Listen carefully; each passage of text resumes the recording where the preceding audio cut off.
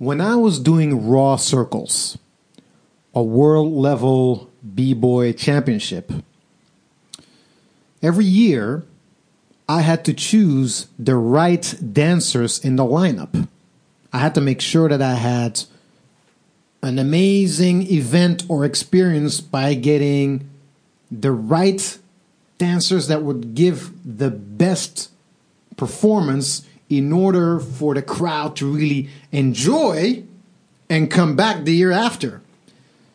And after doing this for many, many years, constantly choosing lineups, understanding where to invest what money, what dancer am I going to get out of Korea, out of the US, out of France, out of Norway, out of Brazil, out of maybe Australia, Japan. I had to become great at understanding who's going to give me the best performance, who's going to make my event blow up. And there is one important distinction that I want to share, maybe the most important distinction when I'm choosing people that we are going to be able to relate to business. When I'm looking for a dancer, it doesn't matter how good they are technically, how good they dance on the music, how good their fundamentals are.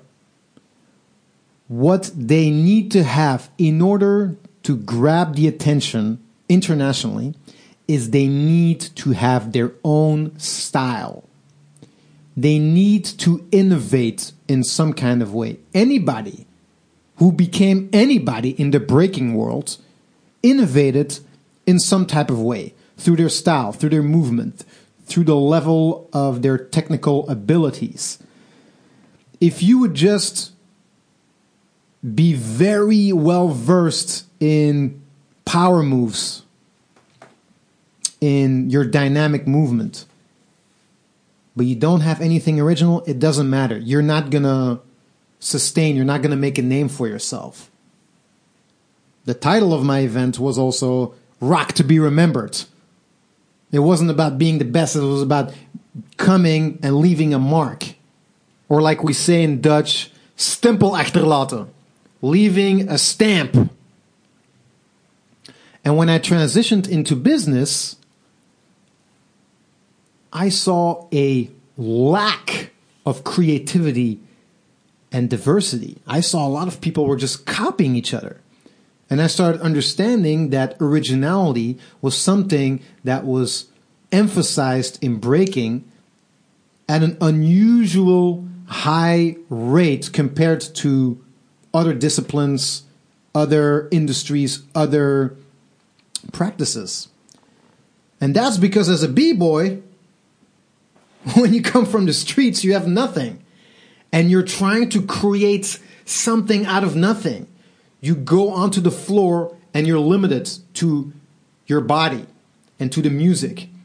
And what you're basically saying is, look, I want to show my worth.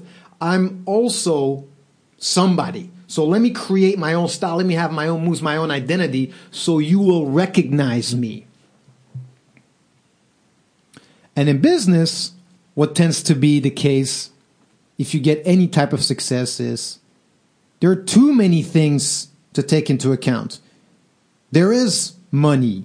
There are people you need to take into account. You have products. You have marketing. You have all these things going on. So this extreme mindset of creating something out of nothing sometimes gets lost a bit in translation.